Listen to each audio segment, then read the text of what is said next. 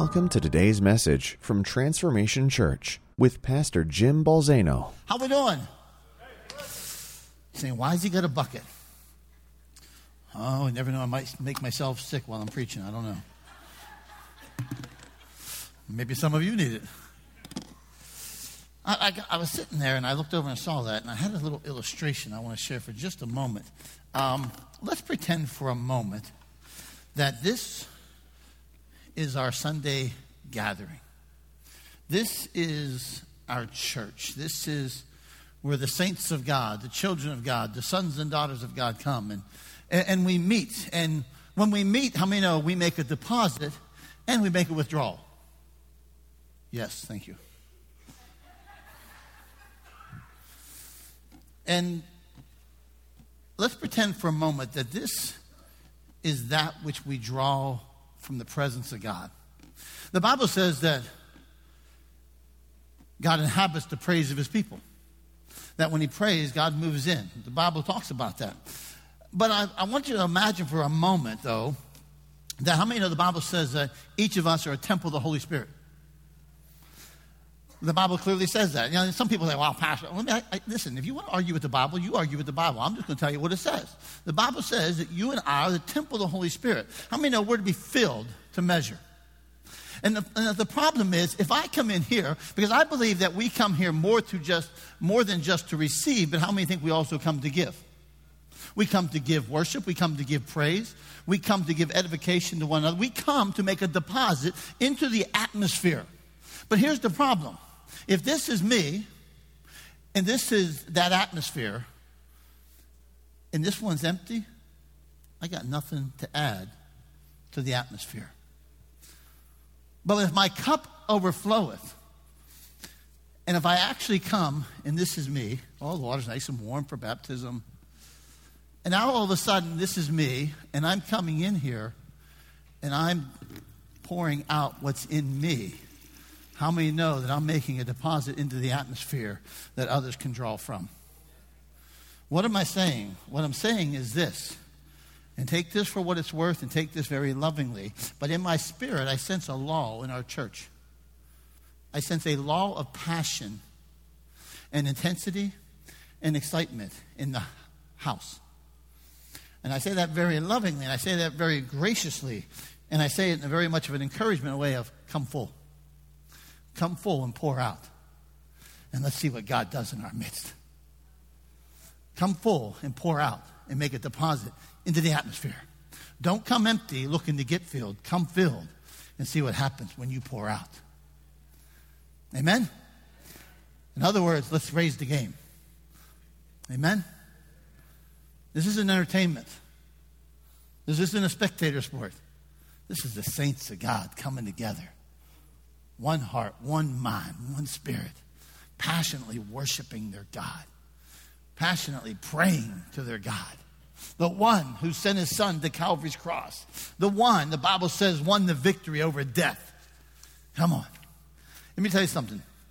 Long before I get excited about a song, I get excited about what I read in the Word of God. The Word of God has me excited when I read it. So anyhow, take it for what it's worth. Well, we're going to do some baptisms at the end of today. We have, I think, 5 or 6 people. Who knows? There might even be more before it all's said and done. Come on. I'm going to do a message today. I've been doing a series. Today we're going to conclude, like I said, we're going to conclude with some baptisms at the end of the day. We've been doing a series entitled Out with the Old and In with the New. This will be the last message in that series. The first week, we did a message called Throw Tobiah Out. And that dealt with the aspect that you and I, the Bible says, are the temple of the Holy Spirit, and that you and I are a priest, that God made us to be kings and priests to serve him. And the problem with that is, in the Old Testament, we use the illustration that in the temple during Nehemiah's time, a priest made a deal with the enemy of God's people and gave him a room in the temple. All right? And the idea there is to make sure that Tobiah has no room in our temple. Message 2 was Killing the Man, dealt with you and I becoming a new man by virtue of the old man being crucified with Christ, like Paul said. That the old man became the seed for the new man. Message 3 was talking about a son is born. That who is this new man? When this new man is born, the old is gone and the new is come, and the Bible says there's a new man that's born. Who is he? And we talked last week about how it's a son. That you and I are children of God, sons of God, daughters of God when we're born again. Today I want to talk to you, I have entitled, It's Out with the Old, In with the New, and I want to talk to you about, this is the phrase we're going to use, this is the title, Our Old Worship, New Worship. All right, but let me tell you right off the bat, I am not talking about music styles. All right? I am not talking about hymns versus choruses. I'm not talking about what has typically been referred to worship as in the musical expressions we bring to God. That is not the subject of the message. All right? We're not getting into a worship war, a music war, okay? Today's message is not dealing with that. But rather, I want to talk to you about what happens in and through you and I when we come to Christ. What happens when the old man dies? What happens when the new man is born? When that son is born? And you might be saying, what does that have to do with baptism? I'm going to show you that in a few moments, all right? Let me give you some scriptures on baptism very quickly. Why do we do baptism? How many know we do baptism because Jesus commanded the disciples to go and make disciples and baptize them in the name of the Father, Son, and the Holy Spirit. We see John baptizing. We see Jesus baptizing in the scripture. We see the apostles baptizing, all right? Paul says in Romans that, don't you know that all of us who are baptized into Christ were baptized into his death? We were therefore buried with him through baptism into death, in order that just as Christ was raised from the dead through the glory of the Father, we too may live a new life. We know Jesus was baptized. We know that Jesus baptized people. We know the apostles baptized people. So we certainly know that baptism was and is a sacerdotal element of the early church as well as the present church. I want to deal with this subject by taking a look at some of those in the book of Acts, who were baptized, and see what we can learn from this, all right? So let me give you a slide here that shows you that in the book of Acts, there were 8 recorded baptisms that took place. Let me mention those to you. The first one, Acts chapter 2, 3,000 on the day of Pentecost. Can you imagine 3,000 baptisms? That hit me yesterday. I said, oh my goodness, 3,000 baptisms in one day. That'd be pretty stinking cool. All right? The Samaritans in the city of Samaria, Acts chapter 8, when Philip went to Samaria. There was the Ethiopian eunuch in Acts chapter 8 that Philip had to leave the revival in Samaria to go find because God sent him there. There was Saul, who became the Apostle Paul in Acts chapter 9. Jesus preached to him. Come on. Don't you love it when Jesus does the preaching? Cornelius and his family in Acts chapter 10, who Peter went and preached to. The jailer in Acts chapter 16, after that mighty move of God on that prison. Crispus, the synagogue ruler, in Acts chapter 18 by Paul. And then there was, I missed one, didn't I? Where's Lydia? Lydia, sorry about that. And Lydia in Acts chapter 16. And then the last one, the Ephesians in Acts chapter 19. I think I might have got off a little bit. Here we go. All right. But what I want to do is I want to tell you the story this morning of 3 of them. The first of those I want to tell you about, I want to tell you about 3 of them. Ethiopian eunuch, Acts chapter 8. Let me read a scripture. So he got up and went, and there was an Ethiopian eunuch, a court official of Candace, queen of the Ethiopians, who was in charge of all her treasure, and he had come to Jerusalem to worship. Let me give you the scripture about Cornelius. Cornelius, the scripture says, was a devout man, and one who feared God with all of his household, and he gave many alms to the Jewish people and prayed to God continually. Your prayers have ascended as a memorial for God, the angel came and told him. And then there was Lydia, Acts chapter 16. She was a woman who was a businesswoman. A woman named Lydia from the city of Thyatira, a seller of purple fabrics, a worshiper of God, was listening, and the Lord opened her heart to respond to the things spoken by God. You see, I want to tell you about these 3 people out of those 8 occasions, because the Bible describes them as good people. How many know good people still need Jesus? How many know good people still need to be saved? They were good people. They were worshipers of God. You say, well, how can they be worshipers of God and they weren't saved? Because they were. I'll show you that to you in a minute. The Bible describes them as people who prayed. The Bible describes them as people who gave. They were givers. It shows them to be people who were seeking and searching for God. Yet, there was a problem. Even though they were worshipers and they prayed, their worship of God was limited. It's interesting. I mean, come on. An Ethiopian eunuch, you have an emasculated African a Roman oppressing Gentile, and a Gentile woman all trying to worship God, but with limitations. Why were there limitations? Because they didn't know Christ. If you don't know Christ, you can only worship God to the extent that the old covenant allows you to worship God. They haven't been able to believe in Christ. God was about to change this. And let me talk to you about a phrase this morning, just for a few moments, talked about this. I want to talk to you, they were worshiping, but their worship was worship with walls. All right? Their worship had walls to it. They say, what do I mean by that? Well, first of all, they were worshipers of God, but they were unconverted. How many know there are people out there today who are trying to worship God but are unconverted in their life? Yes, praise the Lord. Okay? You say, but how can that happen? Of course it can happen. They're trying their best to worship God. They're praying to God, but yet they don't know who Jesus is. All right? And that creates a wall. They were good people, but they were unconverted. All right? They were praying people, but they were unconverted people. They were worshiping God in an unconverted condition, worshiping according to the old covenant that they knew. All right? Because they worshiped according to the old covenant, there were walls to their worship. All right? Now think about this. Let me show you. Let me show you a picture. See this picture right here? Yeah. Now I want to tell you something. Here's the problem. And in a moment, I'm going to take us back to that picture. Even though these people all had a desire to worship God, they had walls that would hinder them from fully being able to worship God in their present context. In their worship, they were limited by an old covenant system that stood opposed to them. The Ethiopian eunuch, the Bible says he came from Africa. He came to Jerusalem to worship God.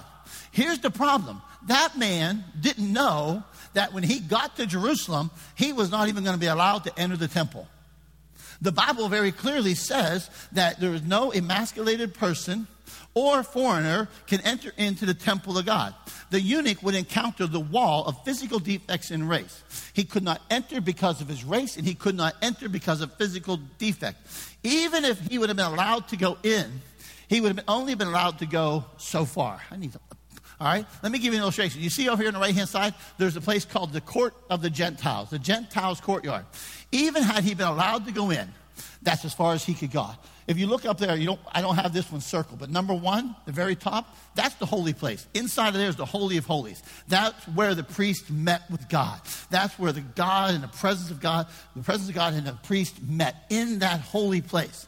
He could never get there. Matter of fact, nobody could get there except for the high priest, and that only on the great day of atonement. One person could get into the presence of God. Okay? Let me tell you about Cornelius. Cornelius was a Roman centurion. First of all, how many know the Romans were the oppressors of Israel at that point in time? Okay? The Bible says that he wasn't Jewish. He was a Roman centurion. He was a Gentile. All right? He, as well, would have only been allowed to go as far as the courtyard of the Gentiles. As a matter of fact, there were inscriptions on the pillars in there that said this. That Hebrew warning all Gentiles to come no further under the penalty of death. Can you imagine? You want to worship God, you get into the court of the Gentiles, you look around and you see signs that say, if you go any farther than this, you get any closer to God than this, you're going to die. Oh boy, how many know that's worshiping with a wall? Lydia was limited by the walls of gender and race. She had 2 strikes against her. She was a woman and she was a Gentile. All right? Let me show you another spot. This one right here, number 9. Number 9 was what was known as the Court of Women. How many know it's a noisy place? Just teasing. All right? It wasn't that it was only women who comprised that court. It was that the women could only go that far. That's all the farther they were allowed to go. She had 2 strikes. She was a Gentile and a woman. Had she not been a woman, she as well would have had to stop at that court of the Gentiles. All right? Now, these walls said, you can worship, but you can only come so close. You can worship, but you can only get so close. Your physical condition, you Ethiopian eunuch, says you can't come in. Your gender, Lydia, says you can't come in. Your race, Cornelius, says you can't come in. Even if they didn't, now listen to me, even if they didn't have any of those things standing against them, they still had a problem. Even if they weren't an emasculated foreigner, even if he wasn't a Roman Gentile, even if she wasn't a Gentile woman, they still would have encountered worship that came with limitations because, listen to me for a moment, their sin still created a wall between them and God. All right? Worship with walls says you can only get this close. That's what it said. The old covenant says you can worship, but you can only get this close. Now, stick with me for a moment. I'm going to show you what happens. You see, because I want to give you another phrase, and then I'm going to show you a couple points. See, the problem is, even if they weren't Roman, even if they weren't Gentiles, even if they weren't a woman, even if they weren't a foreigner, the problem was they could only go so far, and their worship would always leave them without. All right? They would always leave them without. Let me read you scripture. Hebrews chapter 9. It says, now when these things have been prepared, the priests are continually entering the outer tabernacle, performing the divine worship. But into the second, only the high priest enters once a year, not without the taking of blood, which he offers for himself and the sins of the people committed. The Holy Spirit is signifying that the way into the holy place has not yet been disclosed while the outer tabernacle is still standing. Accordingly, both gifts and sacrifices are offered, which, listen to the word, cannot make the worshiper perfect in conscience. Which cannot make the worshiper perfect in conscience, since they relate only to food and drink and various washings, regulations for the body imposed until the time of Reformation. Old covenant worship always left the worshiper without. You say, without what? Well, I'm glad you asked, all right? First of all, it leaves us without a cleansing for sin. How many know the high priest would take the blood of the lamb, take it into the Holy of Holies, put it upon the mercy seat, and the blood would be atoned for, but how many know it wasn't cleansed? We weren't cleansed. We weren't forgiven, all right? It left us without a clear conscience in regards to God, in regard to sin, that we still know that we were guilty. It was an annual atonement, so it left us without an eternal redemption. Once a year, that had to be done. Every year, it had to be done over and over. Blood of the lamb, a lamb slaughtered, lamb killed on the altar, blood taken in, put upon the mercy seat, and now the sin would be atoned for another year. All right? So it left the worshiper without eternal redemption. If I don't come back next year, if I don't come again, I'm not going to be atoned for another year. It left us without access to God. Come on. You can only come so far. I don't have that. I was going to point to it. All right? I can only come so far. If I was a Gentile, I can only get into the Gentile court. If I'm a woman, I might get that far. If I'm a Jewish man, I can still only get so far. The only one that can go into the presence of God is the high priest, one person, once a year. How many know that's not the God we serve? Why did the old covenant leave worshipers without? Let me give you a couple of reasons. One, because the high priest was lacking. Because the sacrifice of bulls and goats were lacking. Because the worshiper who brought the offering was sinful. And the priest who offered the worship offering was sinful. It was an inferior offering offered by an inferior priest. And the inferiority of that worship and that offering always leaves man without. You see, you got to understand something for just a moment. Cornelius, Lydia, the eunuch, Crispus, the synagogue leader, who we're not really focusing upon, and all these other ones in the book of Acts were trying to worship God. But their worship was according to the old covenant. And the old covenant worship had worship with walls that always left us lacking when we were done. But here's the good news. Everybody say, but Jesus. How many of those are two great words? But Jesus. Let me read you a scripture found in Hebrews. But when Christ appeared, come on, but when Christ appeared, it was old covenant worship until Christ appeared. Those are the greatest words in the scripture today. But when Christ appeared, because how many know when Christ appeared, it changed everything. Listen to me. In your own life today, you need to say something. But Christ appeared. Yeah. Don't get excited. It's not that good anyhow. But when Christ appeared, let me read the scripture, as the high priest. Because how many know we have a high priest who's not sinful any longer? Of the good things to come. He entered through the greater and more perfect tabernacle, not made with hands. Come on. He came and he appeared in a tabernacle, but it wasn't an earthly tabernacle. How many know his offering was made in a heavenly tabernacle? All right? And he didn't, that is to say, not of this creation, and not through the blood of goats and calves, but through his own blood. He entered the holy place once for all, having obtained eternal redemption. For the blood of goats and bulls and the ashes of a heifer sprinkled upon those who have been defiled, sanctified for the cleansing of the flesh, how much more will the blood of Christ, who through the eternal Spirit offered himself without blemish to God, cleanse your conscience from dead works to serve the living God? New covenant worship never leaves the worshiper without. It just doesn't. New covenant worship never lets the worshiper in a state of, quote, without. First of all, why?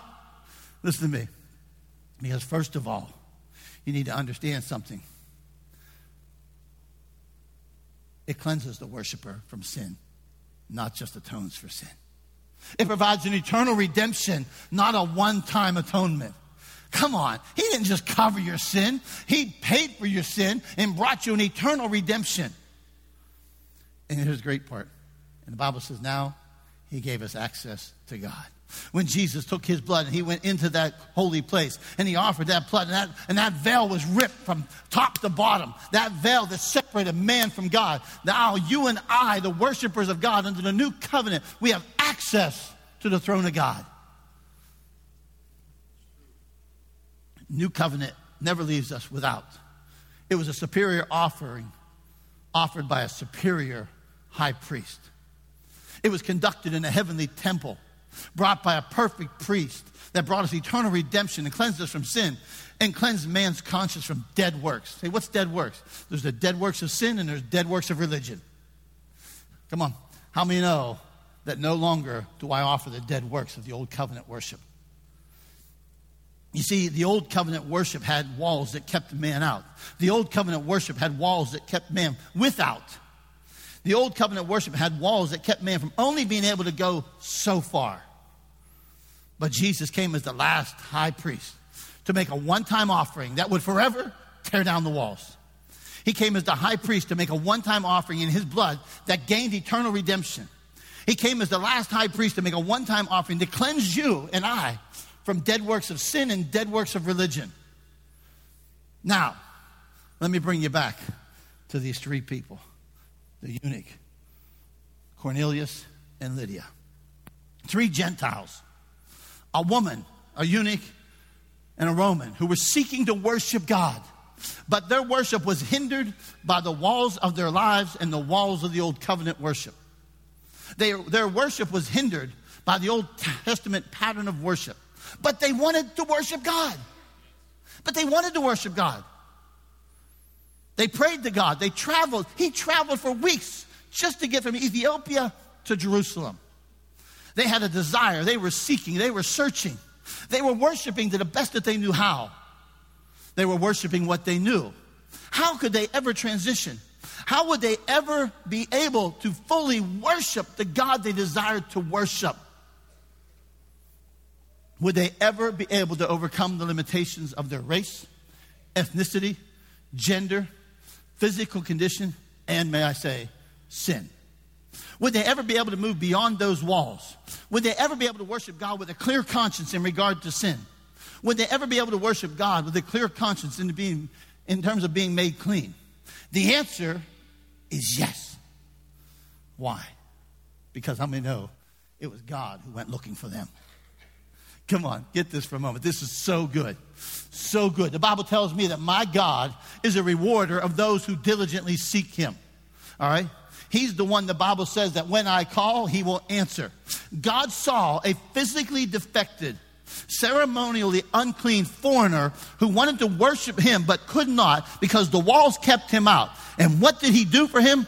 He sent a man named Philip to meet him on the road so that he could lead him to Jesus. Listen to me. God saw this Roman Gentile centurion, gave to the poor, prayed to him. The Bible says he feared God, What does God do? God sends an angel, gives him a vision, and says, send to Joppa, because I'm going to send a man named Simon to you. God saw this woman, this Gentile woman who worshiped God. And God said, I'm going to send. She would never be able to get beyond the walls of her gender and the walls of her race. And God said, I'm going to send a man named Paul to you. He sent 3 different men on 3 separate occasions to 3 different people, but they all went with the same message. Here was the message. They were men with a message, and that message was Jesus. The message was Jesus Christ died for your sins. That message was Jesus died on Calvary. Jesus was buried, and Jesus was raised from the dead, and he sits at the right hand of the Father. That message would forever change their life and tear down every wall that stood opposed to them. Guess what? It's the same message that you and I need to hear. The message of the church has not changed in 2,000 years. The message of the church has not changed in 2,000 years. Jesus is still the message. Jesus dying on the cross. Jesus rose from the dead. It has not changed in 2,000 years. And I pray to God that message never gets old for you. I pray to God that theme never gets old for you. The message these men brought was not, listen to me, the message they brought was not, here's a better way to a better life, but rather, here's a better way to God. It's not a better way to a better life. Here's the better way to God. Here's the perfect way to God. Here's how you can get to God through Jesus. Here's a better way to the God you've been worshiping. Here's the perfect way to the God you revere. Philip found a castrated African on the road to Gaza. The man went to Jerusalem to worship. He may not have got into the temple, but I'll promise you he got into the heart of God. Come on. Traveled for weeks, couldn't get in. He may not have got into the temple, but how many know he left there with the word of God? He paid a lot of money for the scroll of Isaiah. He took the scroll of Isaiah. He's sitting along the road. He's reading the scroll of Isaiah. Philip goes up to the chariot. He hears what he's reading. Do you know and do you understand what you're reading? How can I unless somebody explains it to me? And he begins to explain the message of Jesus. Listen, God's looking for you, just like he was looking for them. He sees your every move. He wants you to know him. He made a way for you to know him. He made a way for you to worship him. And that way is Jesus. Come on, let me tell you how good my God is. My God is so good that he'll find you wherever you are.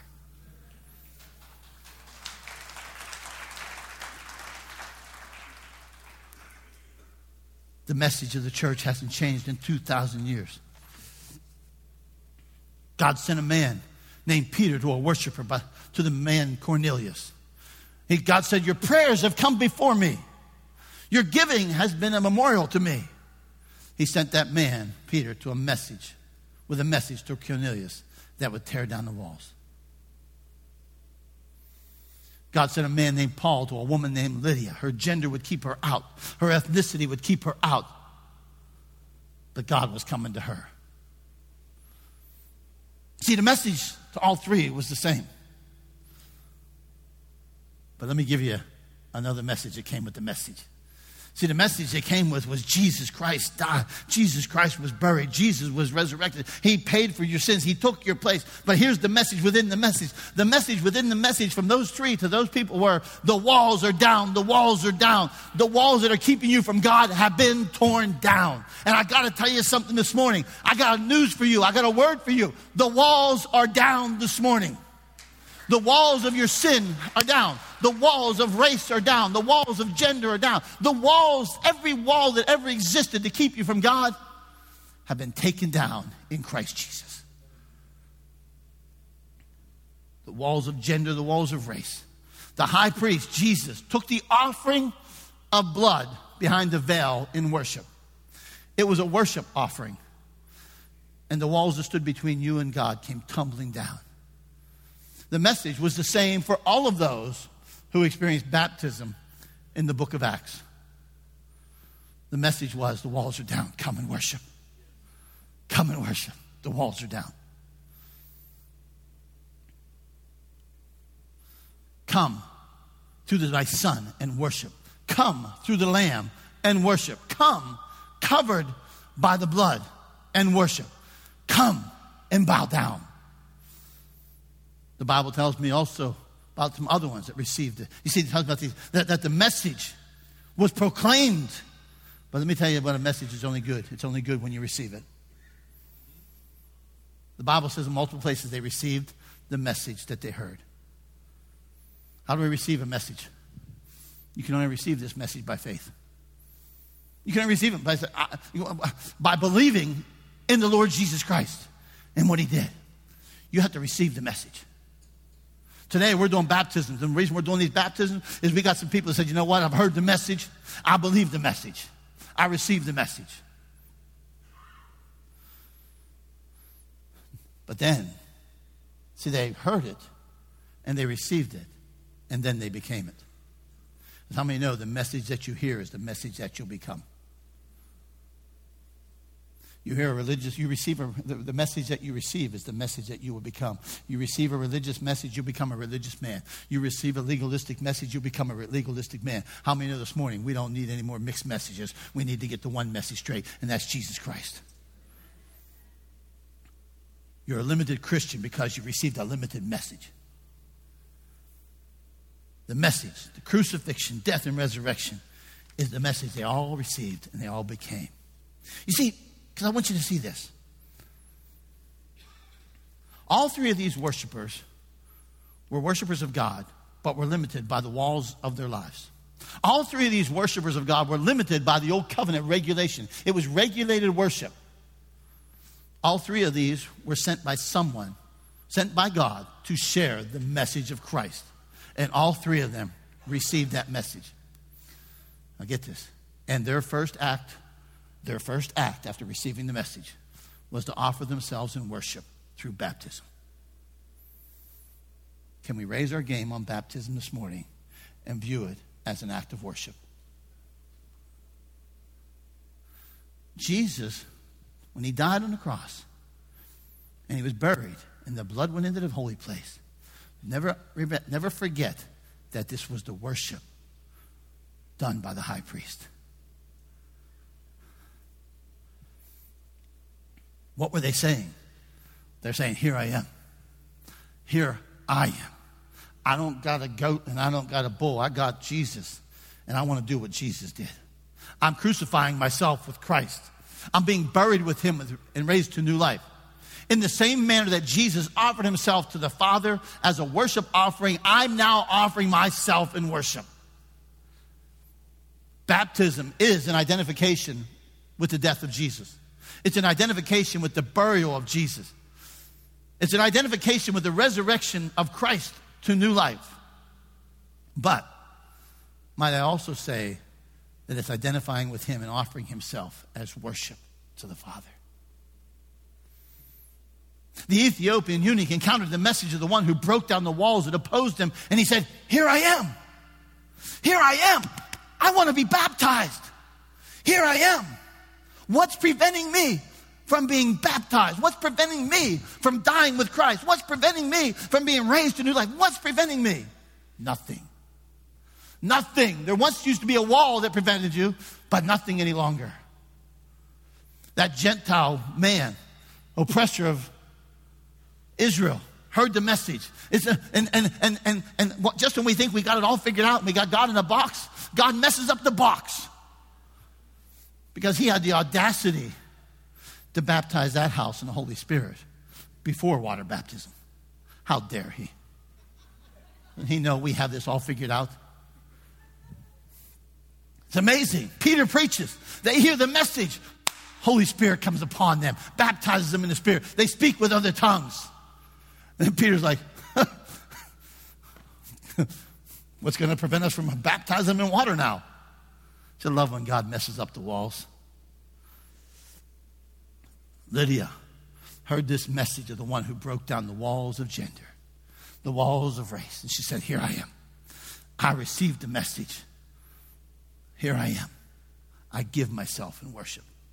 Oh, remember this guy named Saul? Let me tell you about him. He wasn't quite in these three. But let me tell you about this guy named Saul who was on a murderous trip to Damascus. And all of a sudden, somebody showed up and began to preach to him. Yeah, it was Jesus. Remember Jesus showed up? Saul, Saul, why are you persecuting me? Who are you? I'm Jesus. I'm Jesus. I'm the one you thought was dead, and I'm still alive. What happens? 3 days, he's blind. 3 days, he can't see. All of a sudden, Ananias comes, prays for him. He's baptized. Something like scales fall off of his eyes. I told you the story of 3 individuals who worshiped according to an old covenant pattern. I told you about 3 individuals who were limited in their worship. I told you the story of 3 individuals who heard the message, received the message, and they would never worship the same again, because the new creation cannot worship according to the old covenant, because we come through Jesus. The walls were down. They had access to God they desired to worship. The God they desired to worship is the one who removed all the walls that stood opposed to them. And he removes those walls from your life. I don't care what your status in life is.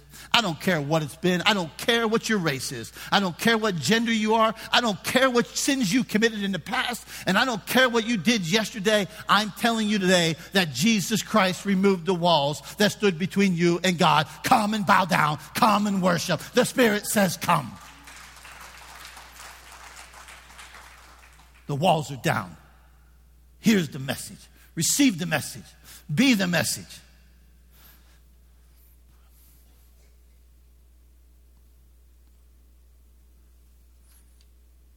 You say, why?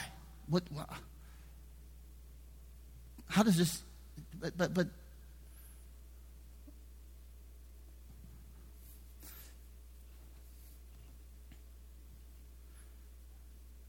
because what you're doing in baptism is you're identifying with Christ in his death, burial, and resurrection. But this morning, I just want to raise our sights another level and say, but it's also, I'm bringing myself in worship. That worship is not just going to be a song that I sing on Sunday. But worship is that I'm giving you all of this because you have taken down all of the walls. It's amazing to me, we live in an era of the new covenant. We live in new covenant era. And yet we seem to still have a mixture of old covenant worship. That people are left wondering sometimes, did I do enough? You will never do enough to pay for your sin. But Jesus did. But Jesus did. The question is, he carried himself as worship into the Holy of Holies so that every wall that opposed us could be broke down. The question I have for you this morning is, will you in turn give yourself in worship to him?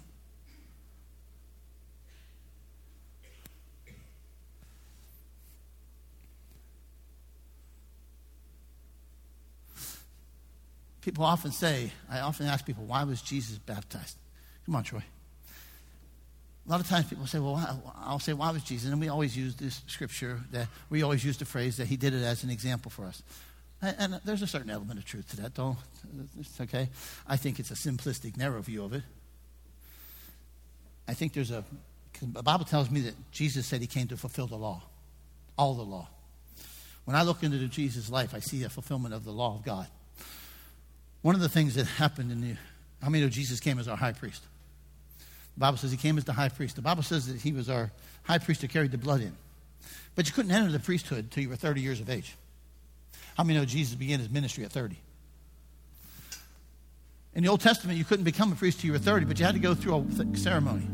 You had to be cleansed in water, washed in water. Then you had to be anointed with oil. I remind you that Jesus, at 30 years of age, showed up at the Jordan River, was washed in water, and the Holy Spirit descended on him like a dove. And he entered into his priestly ministry on our behalf. May I suggest to you this morning that the Bible tells me that when he died, he made me to be kings and priests.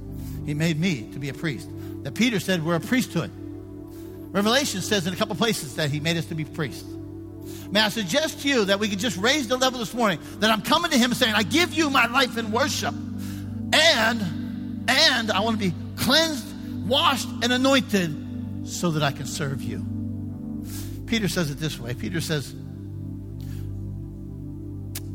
To those who were disobedient long ago when God waited patiently in the days of Noah while the ark was being built, in it only a few people, 8 in all, were saved through water. And this water symbolizes baptism that now saves you also. Not the removal of dirt from the body, but a pledge of a clear conscience towards God. Baptism doesn't save you. That water doesn't save anybody. But this morning, I want to say to you that when I read the Acts, I see men and women with walls, that worship with walls, that came, that when Jesus came to them, when they heard the message and received the message, that in that converted state, they said, here I am. Here I am. Here I am. I give myself.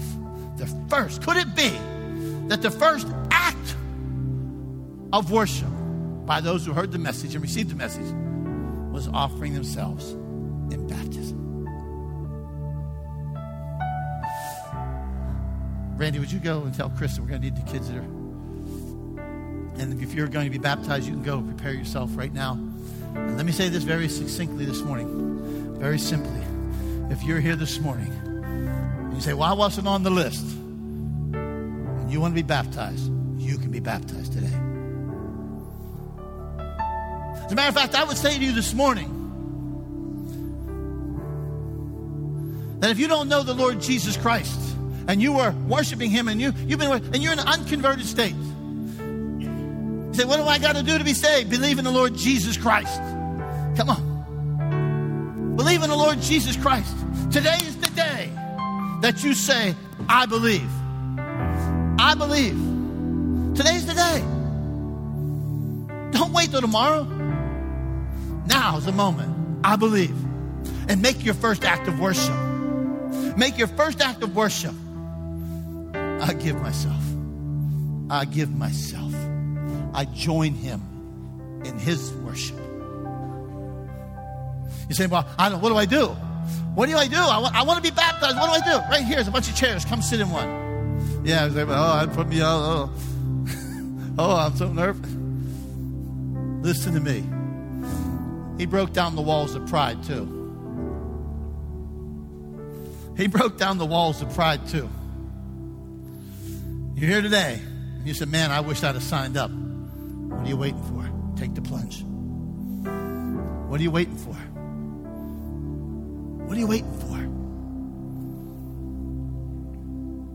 So, Father, this morning, we say thank you. Thank you. We once were behind walls. We had walls in our lives with the walls of sin that would only allow us to get so close to you. But man, you took care of that. You took care of it. You sent your Son to go behind the veil to break down the walls.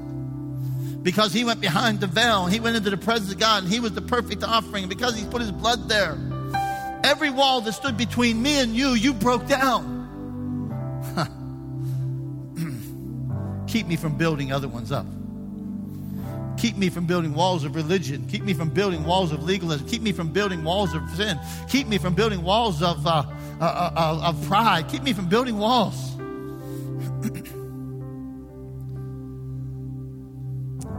Father, as we celebrate baptism in a few moments, may it be a sacred moment. There's nothing wrong with having sacred ritual. Sometimes we talk about ritual, we talk about tradition. There's nothing wrong with having sacred rituals. There's nothing wrong with having sacred tradition. But it's more than just a ritualistic moment. It's a worship moment. It's a moment of identification. It's a moment marking transformation. And so, Father, our next few moments, I would ask you and your presence to remain in this house as each and every one of us would honor this sacred moment. May we never get familiar with the things that you're doing. We want this to be a sacred moment, a special moment. So, Father, may your presence rest here. In Jesus' name.